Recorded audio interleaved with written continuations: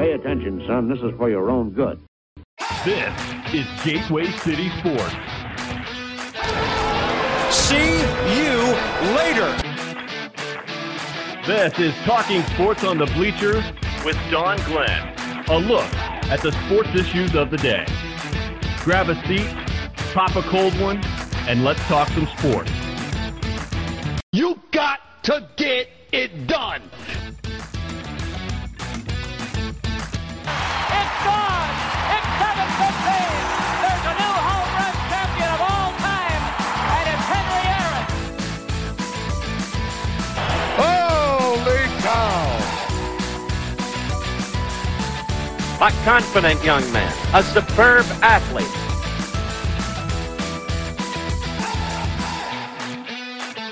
What the hell's going on out here?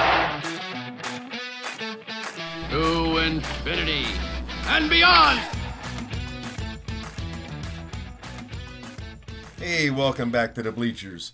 I don't have a guest this week, but the cooler is full and the brats are hot, so let's talk some sports.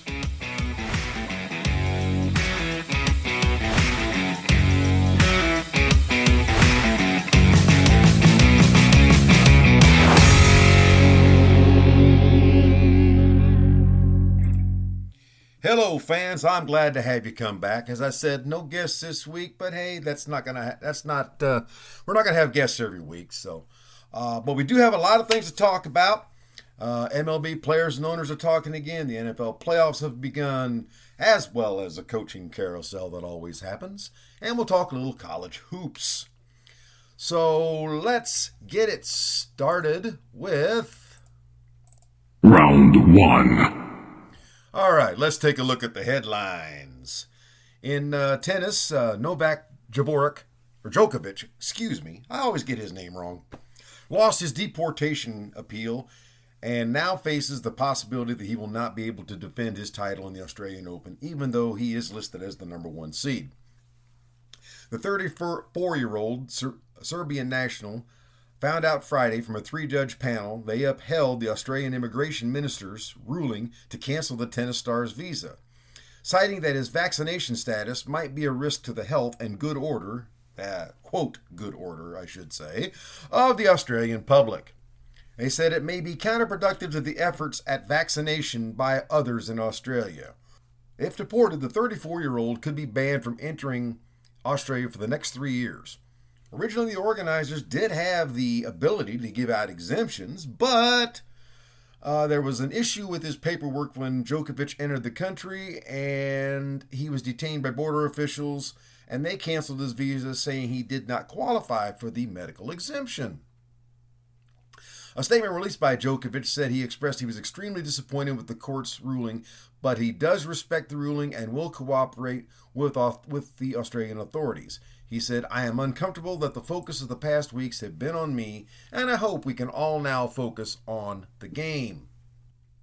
In golf, Hideki Matsuyama won a playoff versus Russell Henley to take the 2022 Sony Open. It was Matsuyama's 8th career PGA victory. Henley had a commanding 5-stroke lead going into the second 9. He played 1 over in that second 9. Matsuyama played 4 under in the second 9, including a birdie on the 72nd hole to tie the tournament at 23 under and send it into the bonus holes. In the playoffs, Henley's drive found a bunker. He did get out of trouble and managed to make a birdie on the par 5. This left Matsuyama with an opportunity to make the green and 2-putt for the birdie, forcing another hole. However, instead, he took a 3-wood from 276 yards out and left the ball 32 inches from the pin for an eagle to win the event. In Olympic news, with the NHL pulling out of the Olympics, the U.S. hockey team will be the youngest since 1994. The roster includes 5 teenagers, including Drew Commesso, a 19-year-old goalie who will be the youngest goaltender ever for Team USA. The roster has 15 NCAA players, 8 European professionals, and 2 American Hockey League players. One returning Olympian is Brian O'Neill, who is a winger in the KHL. In NASCAR, this year's Busch Clash will be held at the LA Coliseum on a 1/4 mile track. It'll mark the first time that NASCAR has had a race inside a stadium. Excuse me. This ought to be really fun to watch, guys. I'm kind of pumped for that one. Also for St. Louis NASCAR fans, Worldwide Racing Technology Raceway at Gateway in St. Louis, which has hosted the Xfinity Xfinity Series and the World Series Truck Racing, will take the place of one of the Pocono Raceway spots and host a cup race.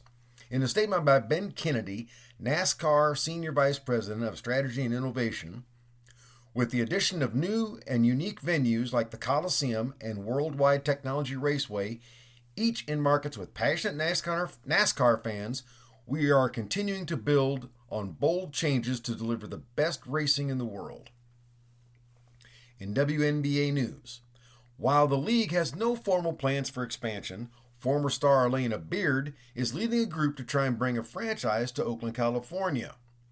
And now, rap superstar Drake, a native of Toronto, Canada, is trying to get support for a franchise in that city as well. So whether they like it or not, WNBA may be expanding.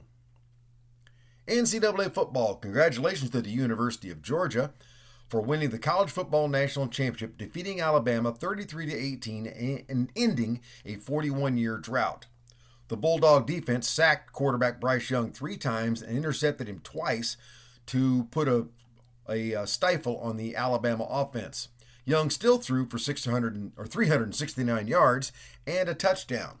Rushing, however, was a different story as the Crimson Tide could only manage 30 yards on 28 attempts.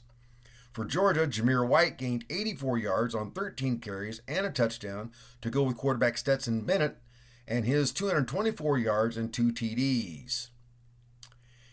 In regional NCAA football news, the University of Illinois fired offensive coordinator Tony Peterson and replaced him with Barry Looney Jr., formerly the offensive coordinator for the University of Texas San Antonio. Looney was the tight ends coach for Arkansas when Bielema was the head coach there.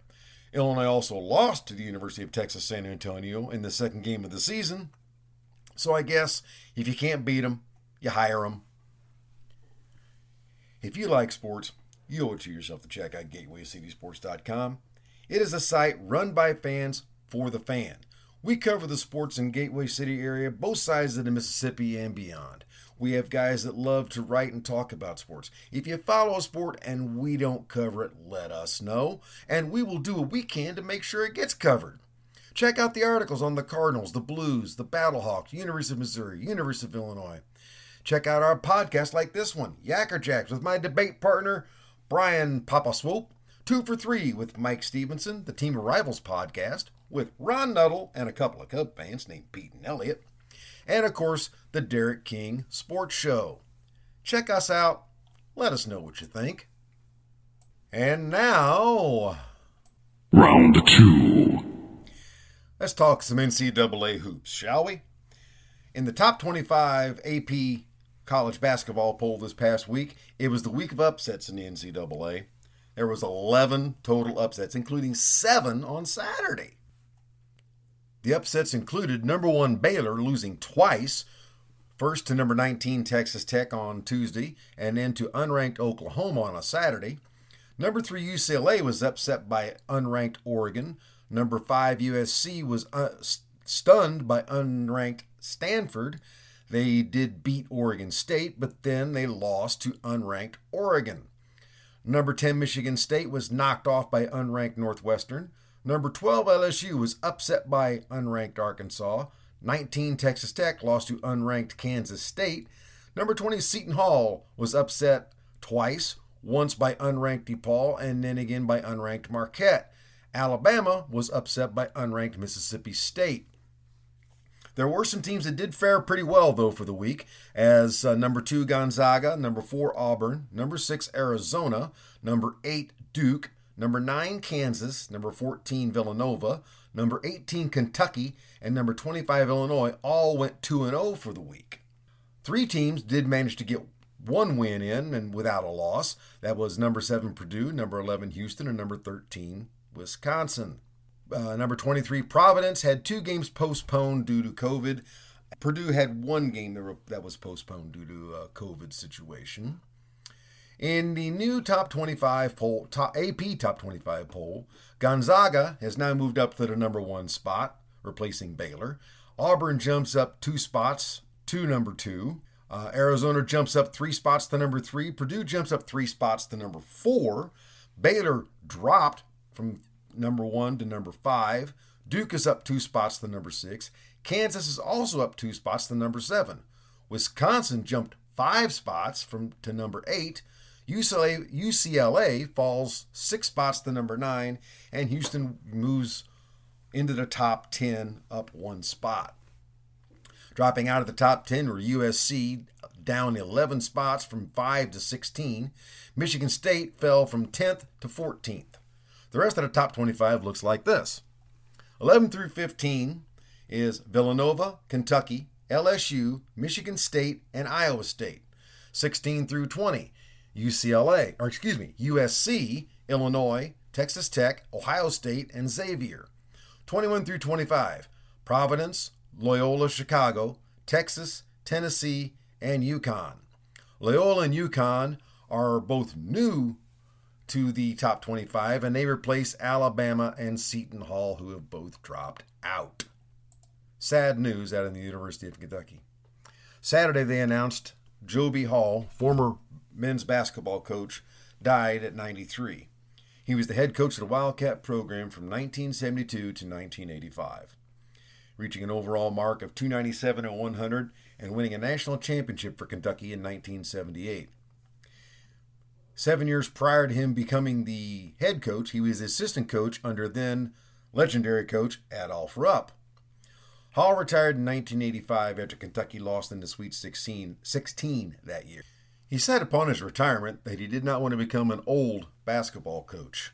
You know, there's very few real legends in college basketball coaching. I mean, you've heard of some of the names. Everybody talks about the Woodens and, of course, Adolph Rupp.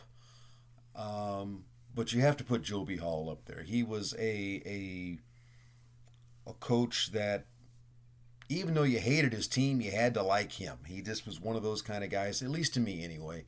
I could always get mad at them beating my team, but I never really was upset at him because he was a very, very good coach. And it's sad that he's now no longer with us. So let's turn to a little bit of football news real quick here. The coaching carousel has begun in the NFL. And Jacksonville has already been busy interviewing coaches. They've interviewed former Eagles head coach Doug Peterson, former Lions and Colts head coach Jim Caldwell, Buccaneers offensive coordinator Brian Leftwich, and Buccaneers defensive coordinator Todd Bowles have also interviewed for the position. Current interim head coach Darrell Bevell is said to be considered for the position as well. 7 other teams are looking for head coaches: the Denver Broncos, the Minnesota Vikings, Chicago Bears, Miami Dolphins, New York Giants, Houston Texans, and the Las Vegas Raiders. Many coaches in the playoffs are being touted as possible fits for multiple jobs. Cowboys offensive coordinator Kellen Moore, Cowboys defensive coordinator Dan Quinn, Packers offensive coordinator Nathaniel Hackett, Buccaneers defensive coordinator Todd Bowles, and of course Byron Leftwich, the Buccaneers offensive coordinator, Bills defensive coordinator Leslie Frazier, and the Colts defensive coordinator Matt Eberflus. All of those guys are being considered for multiple jobs, mostly with the Broncos, Vikings, Bears, Dolphins. Also, other names that have been mentioned: DeMarco Ryans, Mike McDaniel, Eric Bieniemy. There's been a number of different coaches that have been rumored to be looked at by different teams. Don't expect any decisions right away with a lot of these teams. Jacksonville, since they've already interviewed a few people, may be the only team that might announce before the Super Bowl. But probably most clubs will wait till after the Super Bowl before they make any selections on who they want as a new coach. We're going to take a quick break, and Listen to this message from the Wiley Group. Hello, this is Don Glenn from Gateway City Sports. We all know how important it is to stay protected. Sometimes life throws you a curve, and that's why you need Allstate. The Wiley Group has 2 locations in Festus and Arnold to serve you. They offer home, auto, boat, motorcycle, business, life insurance, investments, and so much more. They offer a customized approach that's unique to your situation to make sure you, your family, and your assets are properly protected. They also offer great rates and savings. Give Sean and his team a call today at 636-764-6294. They'll help you out with an insurance quote right over the phone. Even give them a call if you just want to talk sports. They do that too. We all have busy lives, so you can email Sean at SeanWiley@allstate.com and talk to him about your coverage options. And remember, you're in good hands with Allstate. Hey, welcome back. And now it's time for Round 3. Well, Super Wild Card Weekend is in the books. I put out a teaser on Friday of what my picks would be for the weekend. I had in the AFC, Bengals over the Raiders, Bills over the Patriots, Chiefs over the Steelers. In the NFC, I had the Cowboys over the 49ers, Buccaneers over Philadelphia, and the Cardinals over the Rams. Let's see how I did. Let's start on Saturday. The Bengals did beat the Raiders 26-19. Bengals won a closer game than I figured it would be. And they got their first playoff win in 31 years. Joe Burrow threw for 244 yards, 2 touchdowns. Jamar Chase had 9 receptions and 116 yards. The game did have a controversial moment when Burrow rolled out and threw for a 10-yard pass to Tyler Boyd.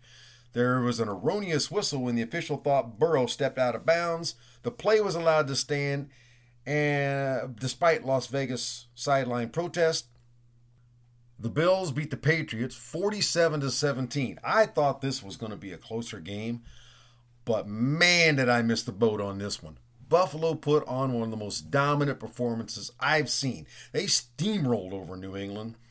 Josh Allen was a star of the day without a doubt. 308 yards passing, 5 touchdowns. Devin Singletary, added 16 rushing attempts for 81 yards and took 2 touchdowns of his own. The Bills' defense intercepted Matt Jones twice and limited New England to only 89 yards total rushing. In the games from Sunday, Buccaneers 31, Eagles 15. I didn't give the Eagles much of a chance, and they didn't have one in this game, although they had multiple opportunities to put points on the board. Tom Brady was 29 of 37 for 271 yards and 2 touchdowns, despite being sacked 4 times by the Eagle defense. Now, Jalen Hurts did make a good counting for himself with 250 yards and a touchdown, but he was picked off twice, once on a pass to the end zone in the second quarter and then again in the third quarter at midfield. Both times, it looked like the Eagles were on the move, and Tampa Bay was able to shut them down. The second interception actually led to a Tampa Bay touchdown from Brady. The Chiefs 42, the Steelers 21. This was another game I had figured wouldn't be much of a contest, and again, it wasn't. After a scoreless first quarter, though, you kind of wondered if maybe Pittsburgh came to play. But then they did draw first blood with a defensive touchdown on a fumble recovery. After that, it was all KC. They put up 21 points in the second quarter. KC came out firing in the second half, putting up 14 more points, and in the first 6 minutes. After that, there was really no doubt about the game. Patrick Mahomes threw for 404 yards and 5 touchdowns. Travis Kelce even threw for a touchdown.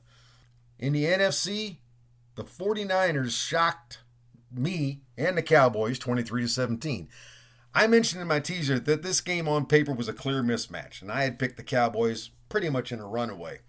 I am guessing San Francisco didn't read my emails because they came out firing on all cylinders, and by the end of the first quarter had a 13-0 lead over Dallas.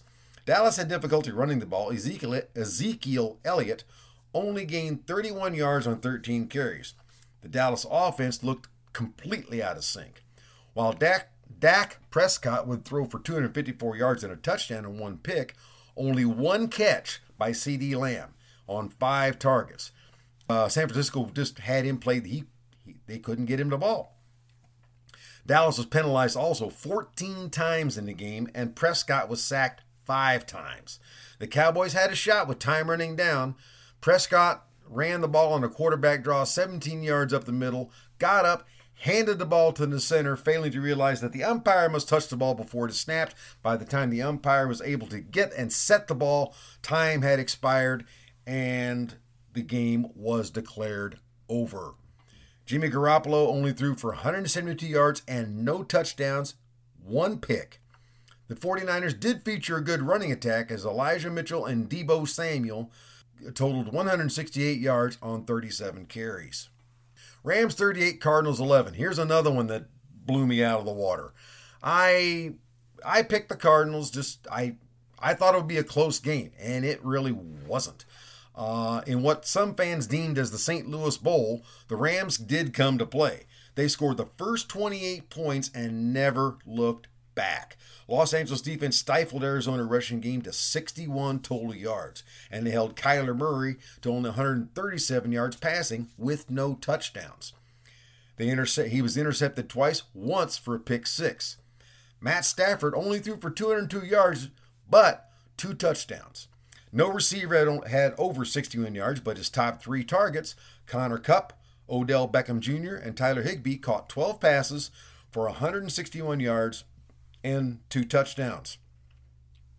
The Rams also had 140 yards rushing, highlighted by Sony Michel, 13 carries, 58 yards, and Cam Akers, 17 carries, 55 yards. Matt Stafford did have the only rushing touchdown, and Matt Gay added 2 field goals. So this sets up next week the Saturday games as the Cincinnati Bengals at the Tennessee Titans and San Francisco 49ers at the Green Bay Packers. In the AFC, it'll be the Buffalo Bills at the Kansas City Chiefs and the LA Rams at Tampa Bay. As for my picks, on the Saturday games, Cincinnati at Tennessee. The Titans will have running back Derrick Henry available, and to me, I think that's going to make all the difference in the world. Without Derrick Henry, I would give Cincinnati a chance, but with Henry in the backfield, I look for the Titans to win this game by 2 touchdowns. The other Saturday game will be San Francisco 49ers at the Green Bay Packers, going to the frozen tundra. As impressive as they were against Dallas, the Packers are a different story. And especially at home, I don't think you can beat them in Green Bay at this time of year. It has been done, but it's not easy. I think the Packers are going to win this one. They've got win written all over it. I think this is another game, at least a couple of touchdowns over the 49ers. For the Sunday games, Buffalo at Kansas City. I tell you, both these teams really impressed me with their first playoff games. So I should hope this would make for a really good game. You've got 2 good top young quarterbacks going at it. Both teams have really good defenses, and I think it's the defenses that are going to make the difference here. Whichever defense decides to step up is going to be the one who wins. I will probably go with the home team here and give it to the Chiefs by a very close 3-point margin. The other Sunday game will pit the LA Rams against the Tampa Bay Buccaneers in Tampa. The Rams did look good against Arizona, but Tom Brady is not Kyler Murray, and the Bucs defense can shut people down. They've proven it. Given all that, though, there was just something about the way the Rams handled Arizona. I think they will do the same thing to Tampa Bay. Not by as much. I think this is going to be a closer game. I see this one as the Rams by 6. So let's take another quick break here, and we'll hear from 5th Street Motors. Hey, Don Glenn here for 5th Street Motors. We all know buying a vehicle can be stressful, but it doesn't have to be. 5th Street Motors, located at 2044 Rose Lane in Pacific, Missouri, will help you find the vehicle you need no matter what brand. 5th Street Motors believes in giving you the best price on a pre-owned vehicle that will fit your budget. Give Brandon or Don a call today at 573-259-1306 and tell them Gateway City Sports sent you. And now we have time for Round 4. Well, the MLB talks with the union have resumed. Well, that's what they told us anyway. Really didn't, they didn't get back to any kind of bargaining table. They had about a 45-minute Zoom conference and everybody went home. But this happened on January 13th. The owners pitched their new and improved economic proposal that they have come up with. The deal was not expected in this session, and like I said, the sole purpose was for the owners to present their plan. Many reports said it got a very lukewarm response from the union. I think of it more as a boxing match, or as people nowadays watch the MMA fight. One fighter feeling out another one to see where the weak spot is so they can exploit it.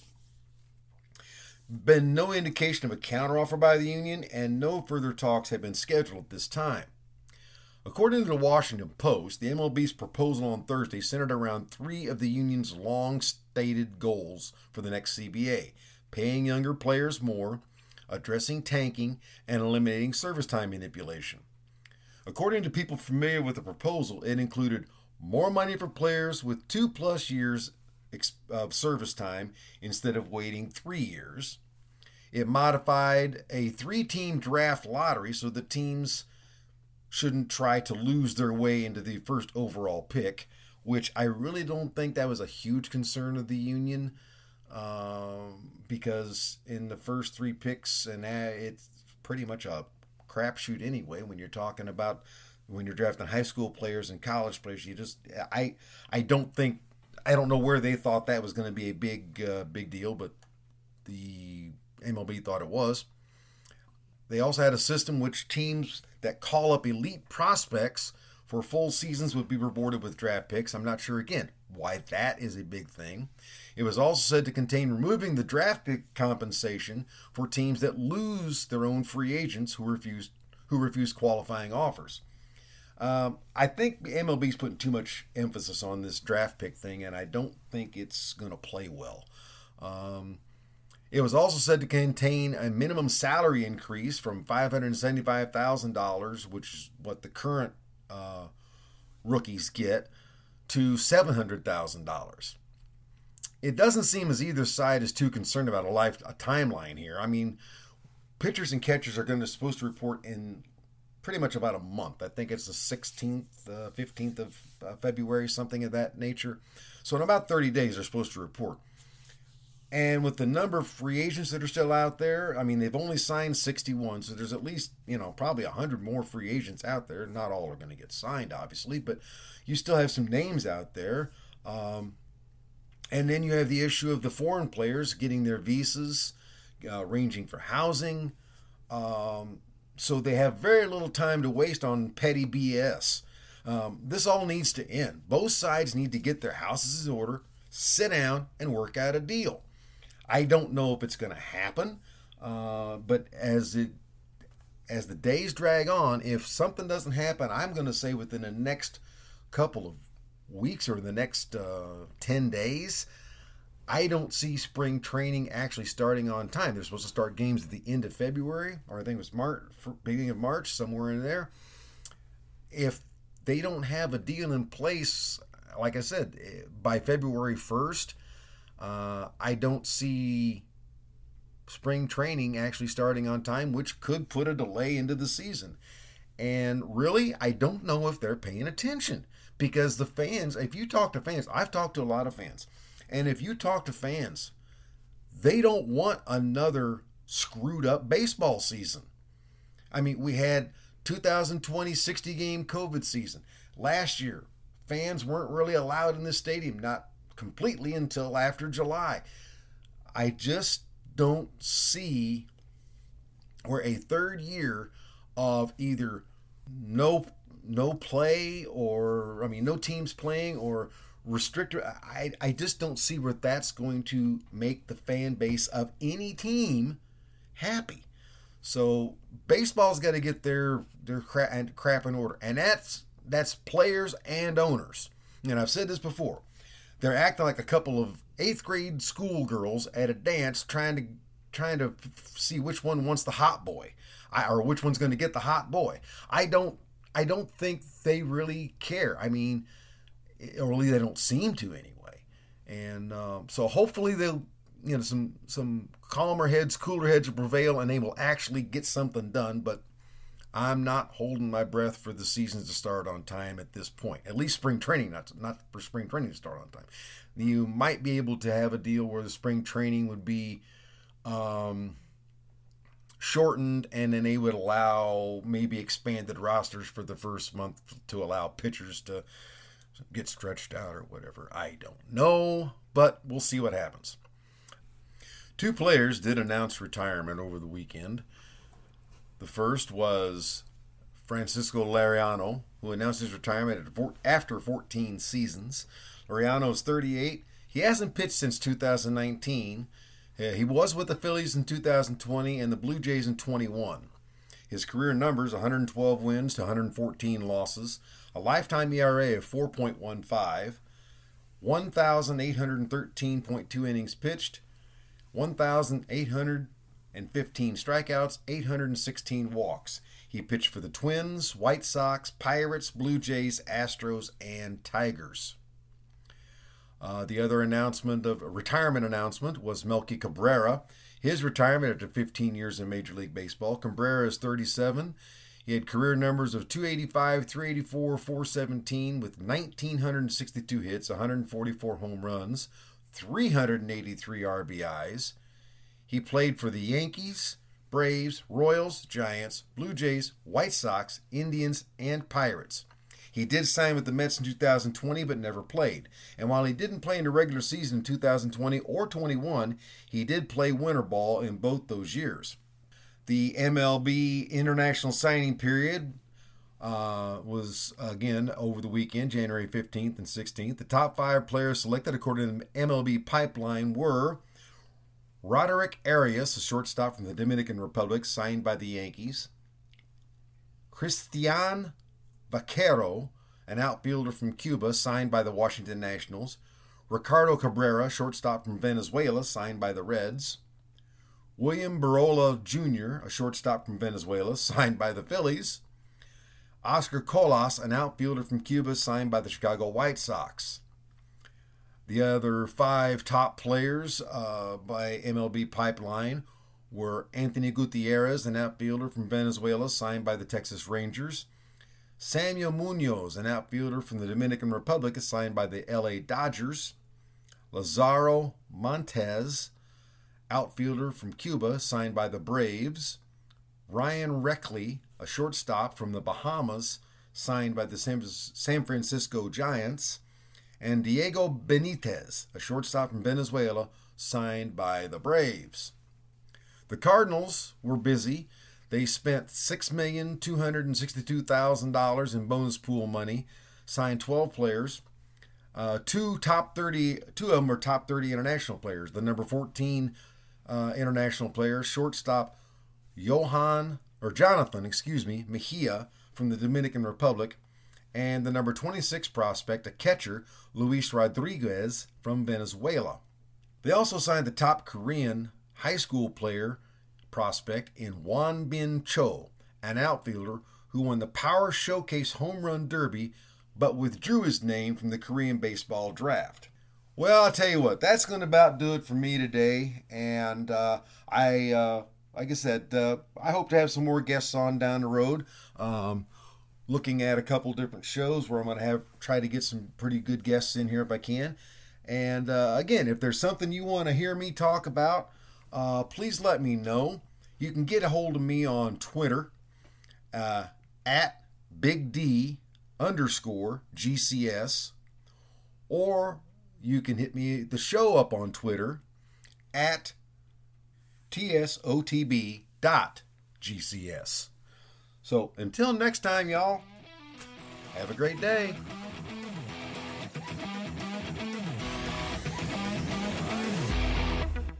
Thanks again for joining us, and you have been listening to Talking Sports on the Bleachers. Here's hoping you have a great sports day.